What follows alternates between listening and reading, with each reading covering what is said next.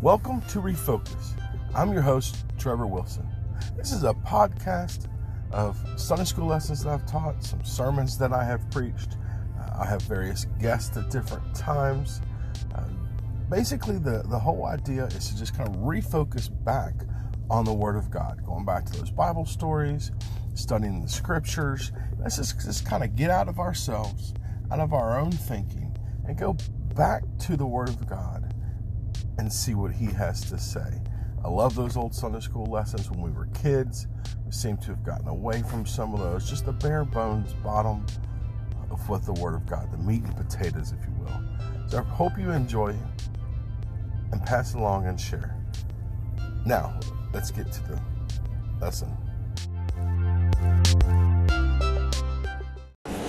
Hello again, Steve Wilson, continuing our journey through the book of Matthew, and we are going through the crucifixion scenario. 3 scenarios, actually. We've talked about the people who claimed Christ died on Friday, or the crucifixion was on Friday.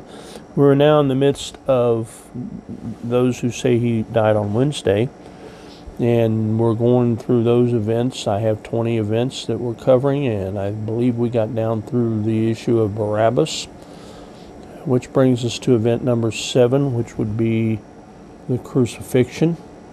And this brings us to, this is kind of the same situation. If Jesus was crucified on Wednesday, then it leaves room for Him to have participated in a Passover on Tuesday night. So that's where we're at. Let's see, next item would be crucifixion. Oh yeah, day number 1, which would have been a partial Wednesday. If He died between 3 and 6 o'clock on Wednesday, that's where you get your day number 1. We're back to those partial days. Remember, there's no way you can get through this without using partial days. Now, what you can do in the Wednesday scenario, and you can only do this in the Wednesday scenarios, you can get a 72-hour period, which would constitute 3 24-hour periods, 3 full days and 3 full nights. You can do that only in the Wednesday scenario. But we'll talk about the problem with that when you get to the resurrection. But in this case, you end up with a couple of partial days. You end up with a partial day Wednesday and a partial day Saturday. But if you put the two together, it makes a full day. So you're beginning to kind of stretch your logic a little bit. Nonetheless, you can fit it in there. You just have to use a little imagination. So that's day 1. Partial Wednesday or part of day 1. Then you have that issue that we had before about John 19:31, and let's go back and take a look at that again. The Jews, therefore, because it was the preparation, the body should not remain on the cross. We'll see that remain on the cross on the Sabbath day. If we've already said that if the crucifixion actually occurred on a Sabbath, then it appears that they're saying you have to get the body off the cross before the Sabbath. Well, of course, that fits well on the Friday scenario, that they got to get the body off the cross before 6 o'clock on Friday night, so the body's not still on the cross when the Sabbath rolls around. But with the 2 Sabbath situations, I think that changes the meaning a little bit. I think what they're getting at is that, if he's on the cross for a Sabbath, then you need to get him off the cross before the end of the Sabbath. He can't remain on the cross. Again, you have to use your imagination a little bit on this. It's a bit of a stretch. But as I said before, there's none of the 3 scenarios are perfect scenarios. And this logic actually kind of applies with the Thursday scenario as well, but there's an added piece to it that we'll talk about when we get there.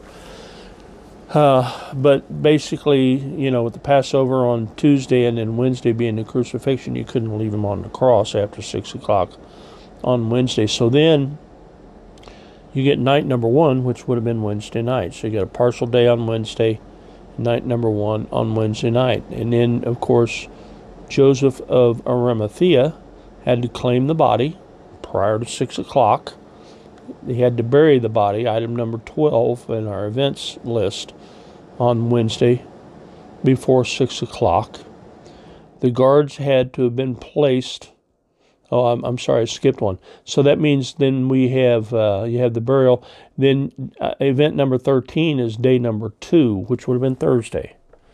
So you have a partial day Wednesday, you have a full day on Thursday, and you've already got night number 1. Well, the guards also then were placed, and the Bible says it was the next day. So that would have occurred on Thursday when they were placed, so that fits. And then you have the weekly Passover, which would have been the following day on Friday after 6 o'clock. And, that's okay. We can do that. Then you have night number 2, which would have been Thursday night. The weekly Passover was Friday night. Then night number 2 would have been Thursday night. So you got Wednesday night and Thursday night. And then you have your weekly Sabbath, which would have been Saturday. That's okay. We can do that in this scenario. And then you have night number 3, which is Friday night. So you got Wednesday night, Thursday night, and Friday night. And day number 3 was the full day of Friday. So you got a partial day Wednesday, full day Thursday, full day Friday. Then you have the resurrection. Well, in order to do a 72-hour period, as we mentioned before, and that only happens in this particular scenario, means that if Jesus died and went to the grave on Wednesday before 6 o'clock, in order to get an exact 72-hour period in there, then he had to have been resurrected on Saturday before 6 o'clock. Well, what does that do? Well, that means he had to be resurrected on Saturday, not on Sunday.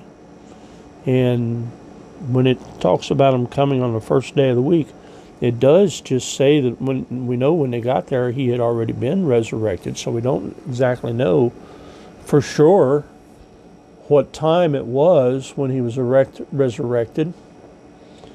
But I believe, the Bible really does teach that he rose on the first day of the week. Sunday's a crucial day. Well, in the Wednesday scenario, I don't care how you cut it.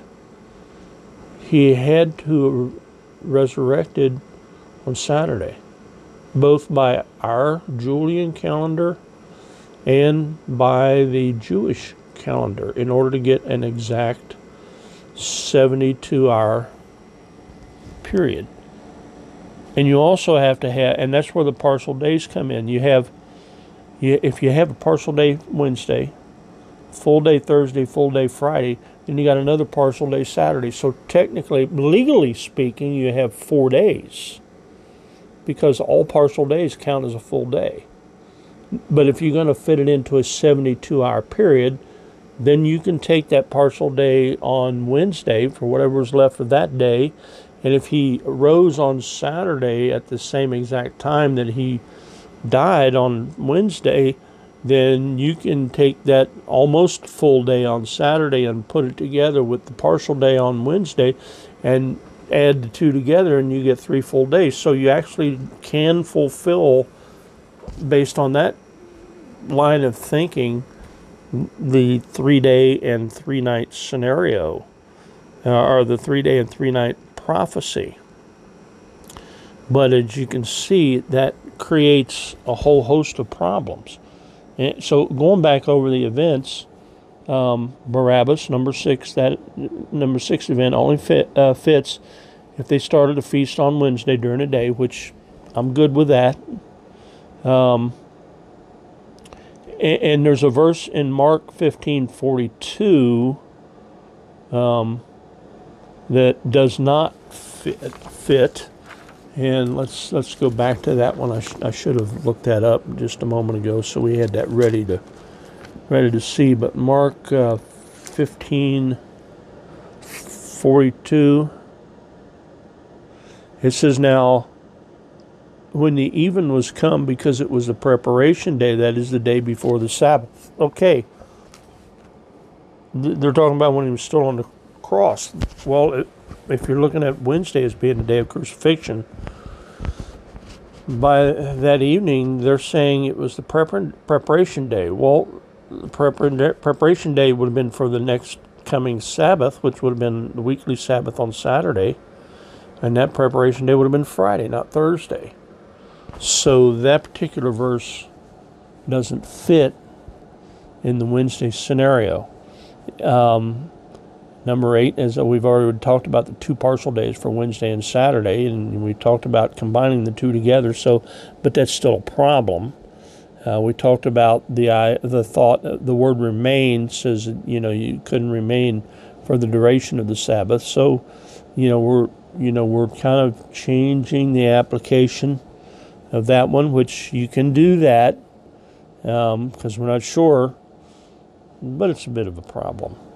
Then items 1 and 4, the high Sabbath and the high Sabbath Passover. Well, here's what happens, and you've got an extra day between the Passover feast and the high Sabbath.